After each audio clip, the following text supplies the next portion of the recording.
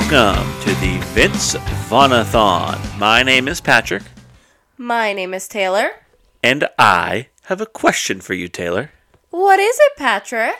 Today's movie is Hacksaw Ridge, featuring Vince Vaughn, but really starring Andrew Garfield, where he plays a real-life person named Desmond Doss. Can you name, Andrew Garfield's other film role where he plays a character whose name features alliteration?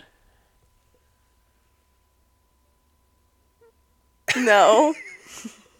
I don't think I've seen him in anything else. That's not true at all.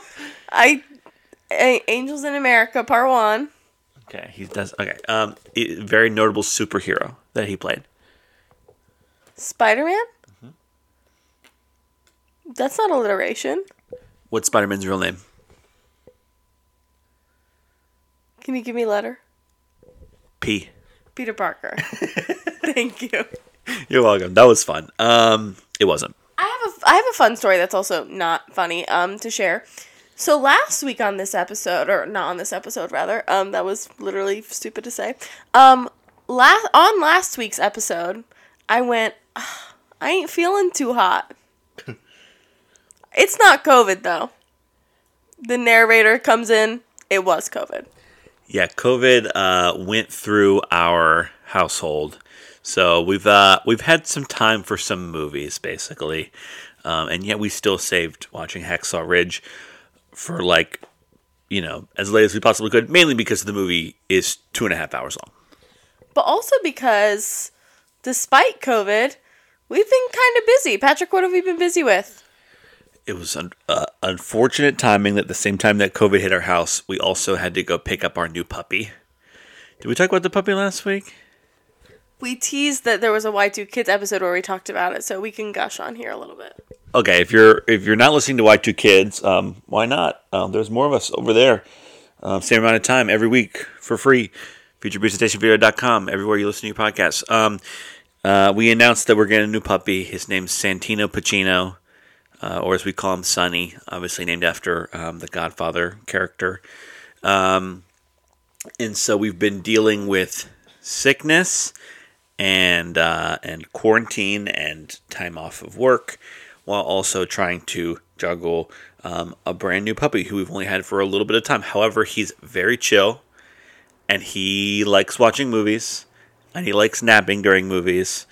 I like doing those things as well, so we're getting along great. And he was a real trooper, putting up with all the bombs and explosions of Hacksaw Ridge. Yeah, he can't handle a skateboard going past, but he's fine when people get blown up. Patrick's right. He's awesome. I'm not biased in saying this, but he is the cutest dog in the world, and he is the goodest boy in the world. That said, he is still a puppy, so if at any point you hear me utter the words, good boy, or no, or then I am probably not speaking to you listening to this. I am probably speaking to Santino, but if the shoe fits, then I don't know. He has to hang out in the room with us as we record, because he can't be trusted on his own just yet, so... he'll be here, and he's going to be here for all of the recordings to come, most likely. So, just a heads up. He also looks a lot like Andrew Garfield in today's movie. If you didn't see that tweet over at Vaughn-a-thon on Twitter, Andrew Garfield looks and sort of acts just like our new puppy. Let's talk a little bit about Hacksaw Ridge. We're, of course, on this show watching every single Vince Vaughn movie. We've gotten through the comedy era. We are in the more dramatic turn era now. And this is a very heavily featured role in this film. Obviously, it's Andrew Garfield's movie, but he's got plenty to do here. Initial thoughts on Hacksaw Ridge? Goofier than I imagined? Is that horrible to say? There's some goofy dialogue. Yeah, okay. I guess we should talk a little bit about... I always get so worried about plot synopsis after our third episode where all we did was run through the plot of the movie. Hacksaw Ridge is about it's a real life story about a man named Desmond Doss, who was a conscientious objector during World War II, but still signed up because he felt like it was part of his duty and part of God's plan for him to help with the war. However, he also agreed with the commandment, thou shalt not kill, and would not fight in the war. He would not kill. He would not carry a gun, but he wanted to join to be a medic to help his fellow Americans. So the film follows Andrew Garfield as Desmond Doss as he joins the war. He gets a lot of shit for not wanting to carry a gun. It's like an hour of the movie. And then he eventually, of course, gets to go on the front lines, save people's lives. And the big thing that this happens in real life and happens in the movie, is that Desmond Doss saved 75 people at a place called Hacksaw Ridge when, everybody else sort of gave up on them and left them behind. He single-handedly saved all these people. And just like Vince says on the hour-long making-of documentary on the Blu-ray, the story is so unbelievable in real life. You almost can't believe that this guy did this real thing, that when they make this movie, it already kind of seems ridiculous and unrealistic. And, even though these things happen, of course, movies, they have a complicated relationship with the truth. Mel Gibson movies definitely have a complicated relationship with the truth. Often, it is a ridiculous sort of thing. It's amazing, and it's one of the most heroic things I think I've ever heard my entire life. The guy's got balls of steel, but it is kind of insane. And so when Taylor says it's kind of goofy, I mean it is. It's an hour of Andrew Garfield single-handedly running through this battlefield, saving people one by one. In the midst of all these giant explosions and all this kind of stuff. That's of course the second hour of the film, the first hour being all this stuff with him falling in love with his wife, joining the war, and a whole bunch of stuff about him sort of legally being a conscientious objector. So, it's although it's all true in its Hollywood kind of way, it is just, it's almost impossible to believe. And if it weren't true, it would be impossible to believe, right? And so, they really tone up the, I don't want to say propaganda, but it's also Mel Gibson movie, so I'm kind of going to say propaganda. This is a very Go America Go movie. It's a very religious film. Obviously, we do not need to get into Mel Gibson's relationship with his faith and how he has decided to use that in his cinema, right? That can be a conversation that you can have another time on your own without us. But this is a very it's a very rah kind of movie, and I would imagine, Taylor, to your point, that's what kind of makes it a little silly, a little over the top at times.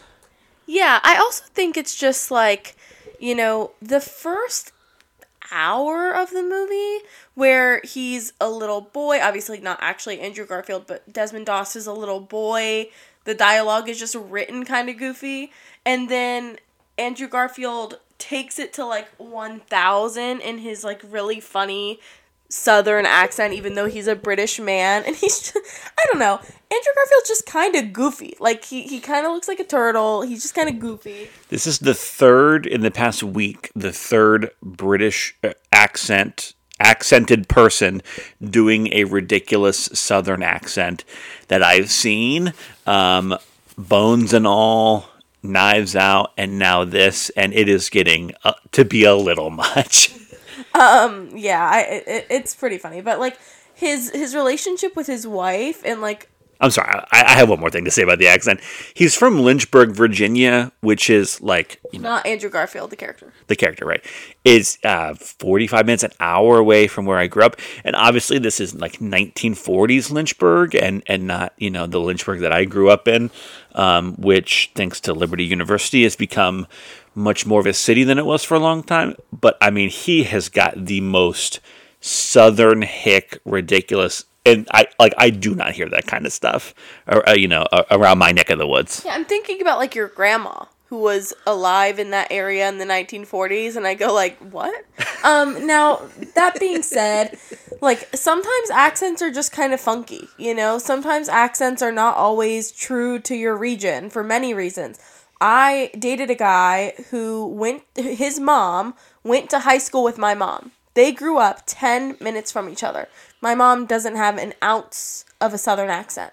And when I met his mom for the first time, even though she grew up 10 minutes from my mom and went to high school with my mom, she sounds like she is from, like, deep Texas.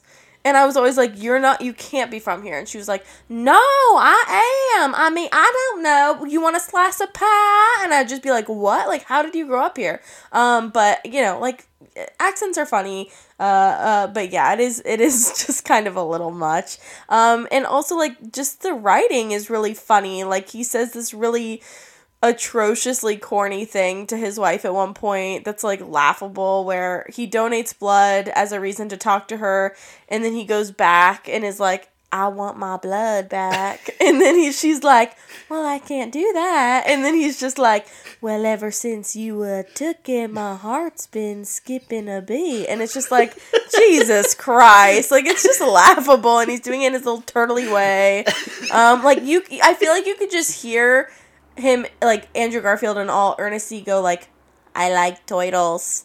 Like, and it would be like, yeah, that makes sense. Like, that checks out. Don't get me wrong. I'm not shitting on Andrew Garfield. Like, I like Andrew Garfield. I just think he's kind of funny. I like the word earnesty. Did I just say that? Yeah. Okay. Guys, I'm not joking. COVID brain is not a joke. I thought that people who said they had COVID brain were making it up because I don't know, a narcissist that can't believe that anything is real unless it happens to me. No, I'm just kidding. But I was just like, COVID brain. Like, I've never experienced that with any sort of sickness. Like, how true is that? No, it's crazy. I, like, feel like I can't string together words to create a sentence a lot of the time. So, like, if you are listening to this and you're like, Taylor, you kind of sound off, it's because my brain is working overtime right now just to make a sentence. But anyways, yeah, like, not to say that I don't like Andrew Garfield. I do like him. He's just kind of a funny guy, and they have, like, an hour of it being, like, really funny, and I don't know if they are playing to the jokes, or maybe we just, I guess they're probably not, but, you know, I felt it was very funny, and very goofy, and very silly, and very sweet, and then all of a sudden you're, like, in a totally different world, and I feel like I had a hard time letting go of the first hour, if that makes sense. I will, without a doubt, put Andrew Garfield and his performances in any film in goober territory. Yeah. I think he's just a goober. Goofy goober.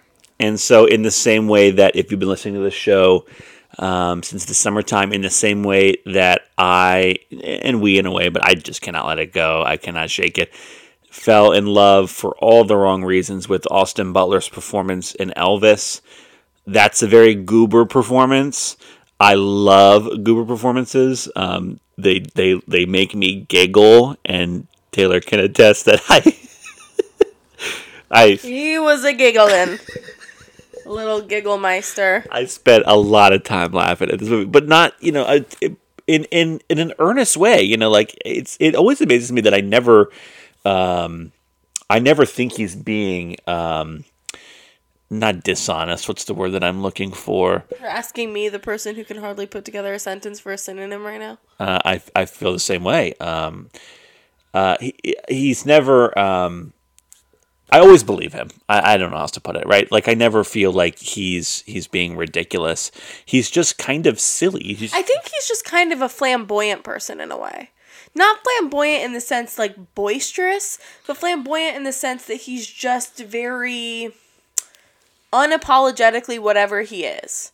In Angels in America, he was very unapologetically flamboyant in the sense of, like, how he portrays himself as a gay man. But in this, he's just kind of flamboyantly, like, wholesome and unschooled and goofy. One of the things I like about Goofy Goober performances is, like, to qualify as one of those, you have to go to 100%. Like, you cannot compromise at all. And he doesn't. He never does. I saw Angels in America in New York. He was brilliant. But Angels at times. Wait, I don't think I realized that you saw him in New York. Yeah. Oh. I knew that we had watched the recording. I don't know. Angels also at times can be goobery. Obviously it can be deeply sentimental at other points and deeply sad at other points. But it can be silly, and he was really great at the silly, and he's really great at being wholesome and believable and likable. And yeah, he's just really leaning into the goofy goober thing, and that makes it, for me at least, an enjoyable watch. Now, I know for a lot of people, this film is successful for them because it is a Mel Gibson movie. It falls under that Braveheart, Apocalypto, Passion of the Christ category of, you want to talk about committing, you want to talk about giving 100%. Vince says in that same making of documentary that he believes Mel Gibson is one of the greatest directors alive.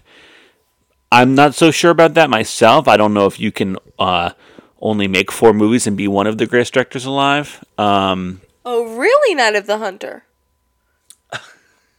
Care to elaborate on that, Night of the Hunter? Charles Lawton died a long time ago. I feel like, I don't know.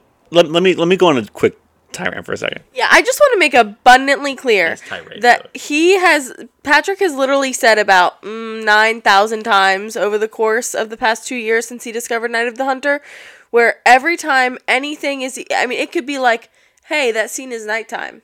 Did you know that was the first film he ever directed was Night of the Hunter? It takes nothing for Patrick to feel the need to remind me that Night of the Hunter was directed by a first-time and only filmmaker. And I think that your COVID brain is confusing these 2 points.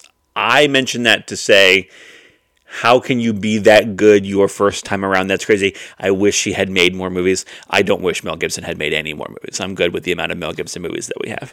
No, I got you there. Here's my quick tirade. I said tirade earlier with my COVID brain. Tirade. Okay, William Shakespeare, the greatest dramatist of all time. He wrote a lot, right? In 15, 20 years, he wrote 37 plays, maybe even more, okay? That, I understand that's all that he did. That is one of the things that makes him the greatest dramatist alive, right? His output, the fact that he made so many things, they were all brilliant. They've all stood the test of time, right? I don't think that as amazing as Night of the Hunter is, Charles Lawton is not, one of the greatest directors of all time, because we'll never know, right? It really bothered me when people were calling Lin-Manuel Miranda the next Shakespeare during the Hamilton peak, because the guy's written like 3 things. That's great. They're brilliant. He's a very good writer. But I could do without. Just say it, Taylor. Guys. Oh my God, guys. Let me see. I was 3 points away from winning in fantasy football this week. It came down to one guy, and his status just changed from healthy to out. This is my 7-week win streak is over. 6. This would have been my 7th week. My 6-week win streak is over by 3 points. This is crushing. Okay, my point, and then I'll wrap it up, because we're supposed to be talking about Vince Vaughn. I think that you need output. I think that you need volume. I think that you need quantity and quality. That is my personal opinion, okay? And so when Vince was like, Mel Gibson is one of the best to ever do it, it's like, well, yeah, he made 4 movies that people love a whole lot, 4 very Mel Gibson-y movies that really scream his opinions and his beliefs and his values, which can be respected at times. They can be also very, very problematic at times, as we've seen.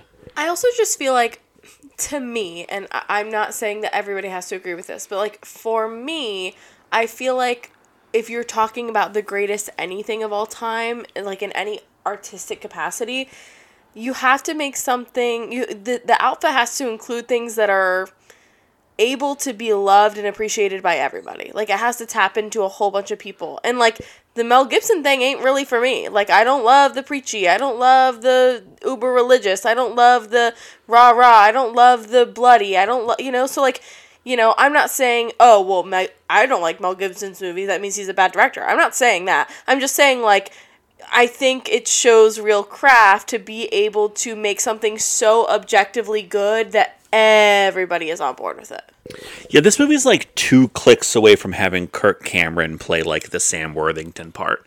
I mean, it is very close to being a Christian film, which is obviously sort of its own genre of movie making, right?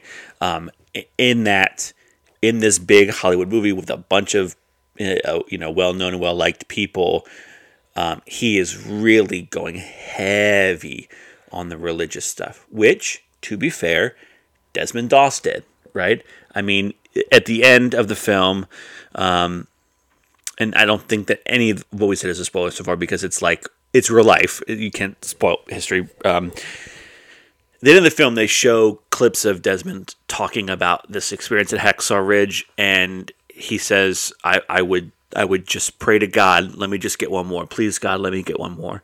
And then I would get him and I would say, please, God, let me get one more. Please, God, let me get one more. And they do that in the film, right? They do that beat by beat in the film. And it is powerful. And it's powerful. It's even more powerful at the end of the film when you know that that's actually what happened. And this guy credits everything that he did to his faith. And that is beautiful. It gets to be problematic when Mel Gibson is the one doing that because he has made it very clear that he is intolerant of other forms of faith. So you are celebrating one form, and then in your personal life that, let's be honest, for artists bleeds into your work, you are grossly intolerant of that. So it's like, I feel like there's nothing wrong with Christian movies. There's nothing wrong with any faith movies. There's faith-based artistry. There's nothing wrong with that. But, I just feel like you can't be a grossly intolerant person of other people's faith, then it taints your faith-based movie. I don't know. I agree, and and religion is not the only thing he's got himself caught up in over the years. Racism, homophobia, right? He's been a very problematic figure. And one of the things that we don't really touch on in the show, and we've mentioned many times, we don't really feel the need to touch on is Vince's political beliefs, right? It is probably, if I had to guess, and I'm getting a little speculation here, and I apologize for that because I hate that stuff myself. If I had to guess, I would assume that Vince was not at the top of the list for his part. I bet you there were some names on that list before Vince Vaughn. And I bet you it got down to Vince for various reasons, right? And Vince took the part and did the role for those same reasons. Does that make sense? I guess so. Are you saying that Mel Gibson keeps a running list of people who have similar ideologies? And I don't want to say that Vince has similar ideologies because he's never, ever been that controversial and never been even an ounce of that just disparaging and openly racist and openly anti-Semitic. To be fair, we would not be doing this show if he was any of those things. Right. No, I'm saying I think that maybe there are some people on the list who said no because it was directed by Mel Gibson. I understand now. I think that's fair. I think that's fair. Vince is a pretty off-the-grid guy. He doesn't, we joke all the time, he has a flip phone, he doesn't use any sort of social media, he doesn't have any sort of press presence really in anything. We were really shocked to even see him being interviewed for this making of documentary. That said, it's not too difficult to figure out people's political affiliations, people's vague ideologies. Again, not saying that Vince is any of those things, but specifically to Mel Gibson. But just like it's not rocket science to figure any of this stuff out. And yeah, I think it's fair to say that given Mel Gibson's controversies, I think that there are kind of two mentalities. There are some people, which I'm not saying I agree or disagree with this mindset, but there are some people who staunchly believe that people should be able to separate art from artist. And that even though Mel Gibson is XYZ that they may not like, they have to be able to accept projects or do whatever, contribute in whatever way, whether that's watching a movie or being in a movie or whatever, because, they believe in his art. Fair enough. I think the lines get a little blurred in that case because his art is directly influenced by his life. And then there's also the camp of, people do like to work with people that are aligned. It doesn't have to be in every way, but just in some way. And so, yeah, I think it's interesting that Vince Vaughn is in this. That's all I will say. And I think the high praise of Mel Gibson is also an interesting thing because, again, I don't personally believe that Mel Gibson creates timeless classics that appeal to everyone. That is not my belief. I'm not just saying that because I don't personally love his movies. I'm saying that because I can see the themes of his movies, and I don't think that is going to be, beloved by every single person in the world. I don't think that they're classic. I don't think that they're classic in the sense that people adore them, obviously, but I don't think that they are, they can be loved. Universal. Thank you. I don't think that they are universal. And I don't know. I can't remember where I was going with this. I mean, you can decide for yourself whether working with Mel Gibson is damning or not, right? I mean, you've got Andrew Garfield in this lead, playing this very devout Christian. Andrew Garfield, who is a Jewish man, who is working with Mel Gibson, whose most infamous tirade is one of the most sort of amazing in all the bad ways, amazing anti-Semitic rants I've ever heard in my entire life, and infamous. Yeah, there you go. And so, but Andrew Garfield made this movie, and so it's complicated. That's one of the things that we knew that we were going to see on this show were some of these complicated things. In a couple movies, Vince is going to star opposite Mel Gibson. In Dragged Across Concrete. That's just 2 weeks from now. He's not going away. It's personally, for me, I could do without him. I think it's a bit unfortunate. However, Hacksaw Ridge, as a work of art, although I do find aspects of it problematic, I do think a lot of it works. I do think its commitment and its honesty and it's gonna portray this amazing person, and it's gonna do it the way that it wants to do it, and it's gonna do it with some really strong aspects behind it, and I appreciate that about it. Vince is he's not like a drill sergeant because he also I don't even know I'm not super familiar with believe it or not super familiar with sort of the chain of command here, but Vince is he's a commanding officer over Andrew Garfield, and he's chewing up some scenery in this movie. Yeah, you could say that. I feel like, I was telling Patrick this during the film. Maybe this is really controversial, but when we talk, when you're an actor and you talk about motives, you talk about, what do you want out of this scene? And I can't tell you how many, acting teachers I've had yell at me that go that's too vague, that's too vague. Well, I don't think it's unfair to say, and I don't think it's too vague to say, that for many of Vince's scenes, his entire objective is, to live. I don't think that that's unfair to make that assumption. It is, literal do or die, moment by moment, am I going to die or am I going to live? I need to keep living. And yes, are there like mini objectives within that? Like, I need to go make it to this next pocket so that I live. But living is the main objective. And when you have stakes that are that high, and especially in a graphic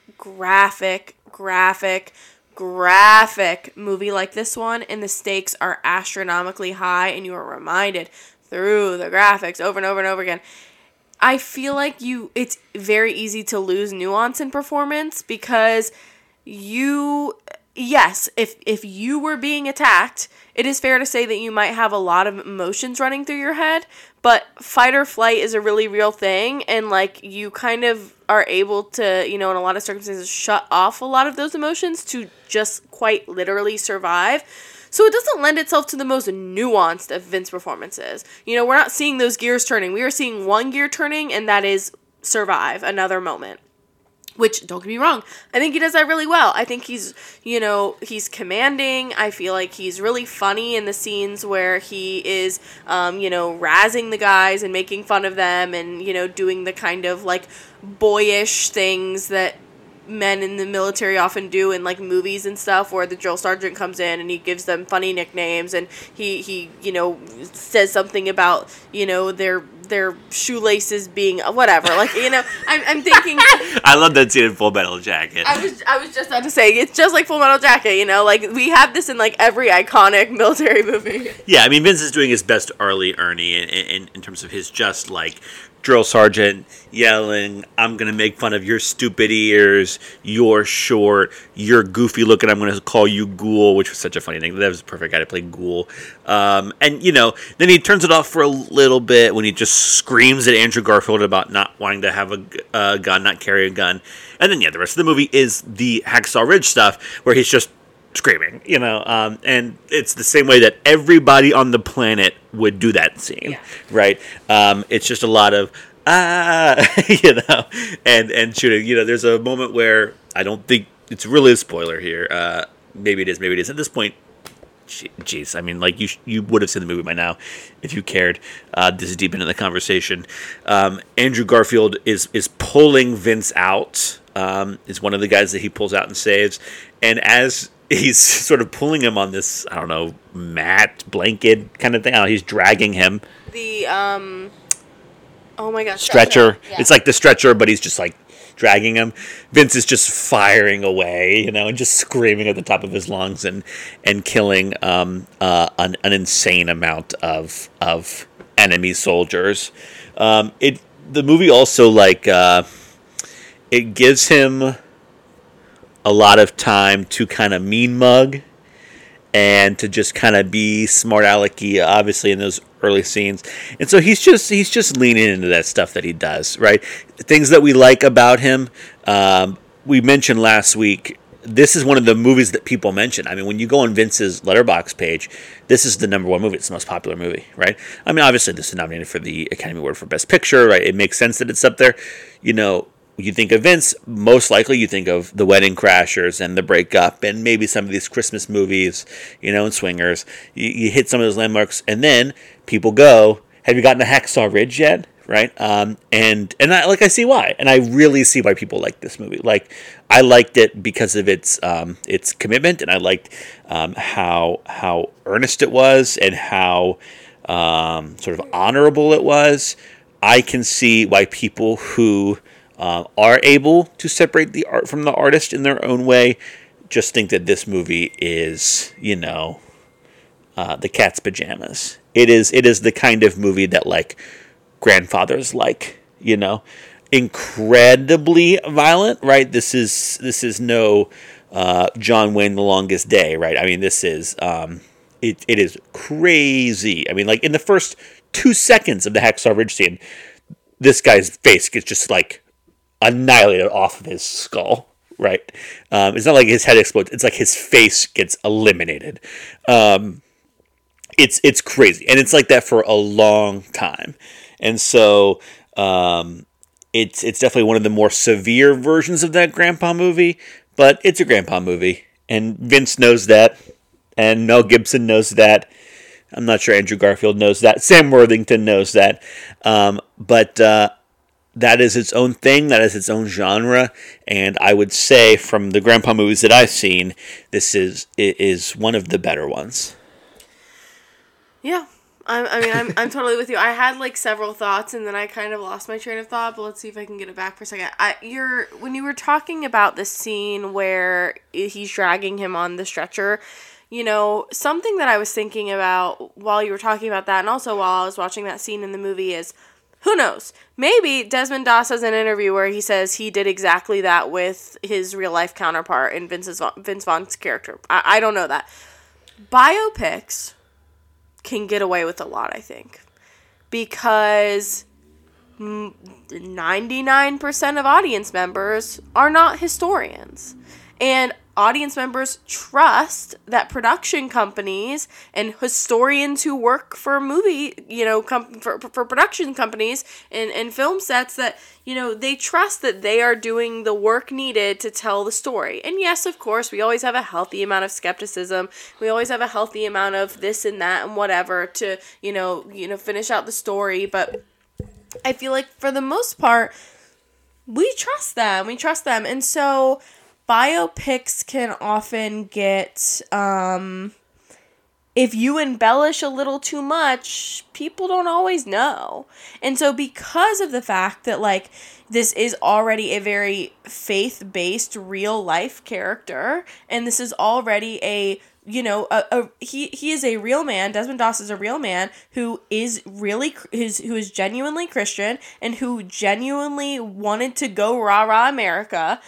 And you just happen to have Mel Gibson, who already creates films for that, kind of person, create a film that is faith-based and rah-rah America. And so it's just kind of like, sometimes I can't help but wonder watching any biopic, like, how much of this is real. It's constantly a question you ask yourself. And I feel like when they get it wrong, you usually hear about it pretty soon after. I didn't follow the press when this movie came out or anything.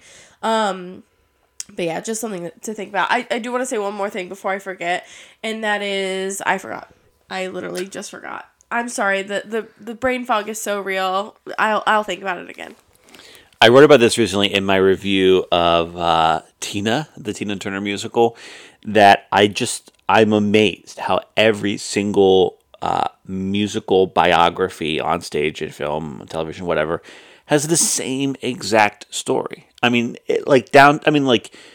told Taylor when we were leaving Tina, which you can find my review on featurepresentationvideo.com, like, I could have written that show without knowing a damn thing about her, because it is the, like, discovers music in church, sings in nightclubs and underground places, gets discovered, rise, drugs, alcohol, abuse, adultery, fall, reinvention, resurgence, the person we know and love today. I mean, every single one does that story. I remember what I was going to say. Can I please say it before I forget again? No. Let me finish my thing now. Sure, go ahead. Vince. Okay. I'm not joking. This is horrible. Okay, yeah. This is really makes for great podcasting. It is the exact same in every single one. Okay, and I wrote. I'm not even sure at this point if these people's stories happen this way. I think we just write them that way at this point, because that's the easiest way to do it. This story has no comparison. There's no formula for this, right? This conscientious objector, this guy without a gun on the battlefield saving people, real life story. This is not a thing that exists. And so you kind of, to Taylor's point, have to trust them a little bit more, because it can't lean back on story structure that we are all familiar with. Okay, I thought about it and I wrote it down so that I wouldn't forget again. Okay, now I'm going to talk about something else, actually. I'm just kidding. I'm sorry. It's been rough, and I didn't want to forget. It's already hard. I already, lose thoughts all the time. The one thing that I wanted to say earlier about Vince Vaughn being in this movie and how, of course, this is quite the character break for him is, and Patrick was saying, people go oh, have you made it to Wedding Crashers? Oh, have you made it to Hacksaw Ridge? That's, always a follow-up question.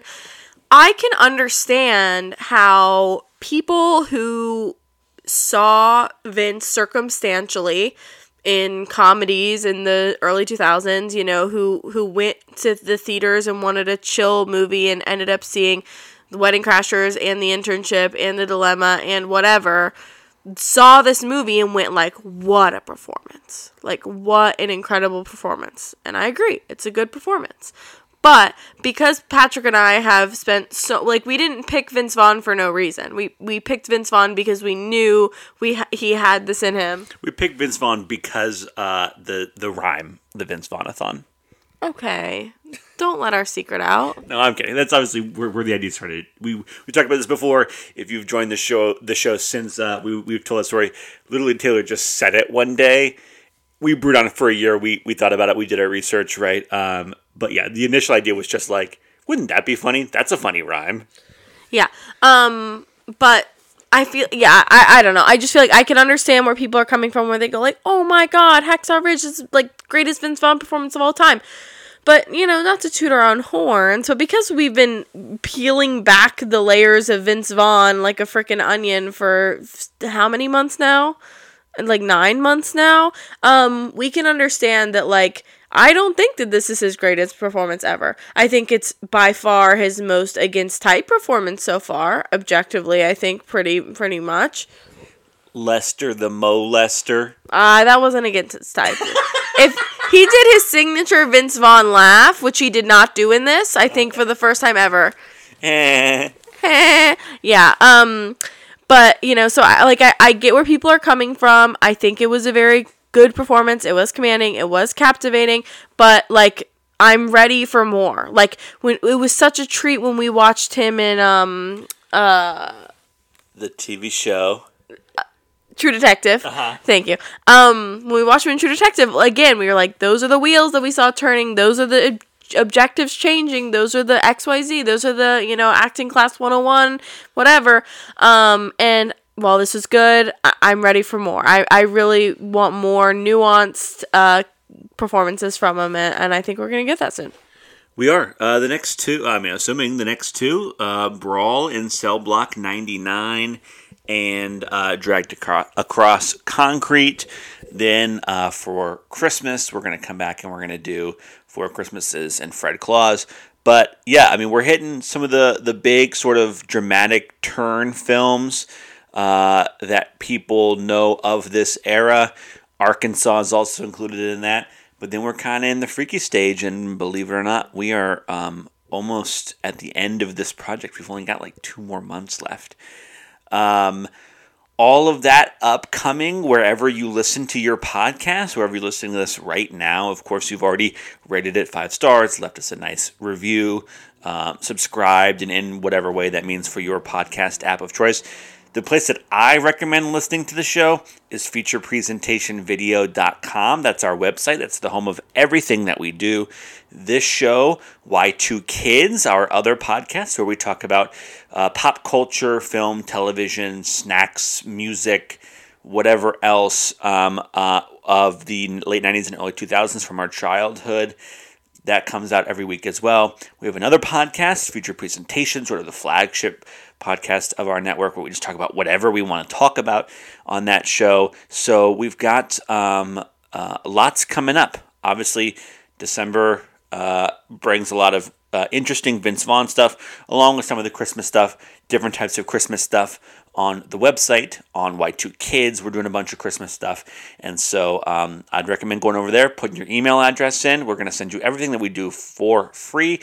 We put out stuff 5 days a week, written reviews, columns, lists, suggestions, recommendations, all that kind of stuff. And Taylor's even going to start her own sort of monthly column on the site soon. So if you like Taylor's ramblings and her COVID brain, you can find that in print form more often than you see now on the website, which I'm very excited for because you are an excellent writer.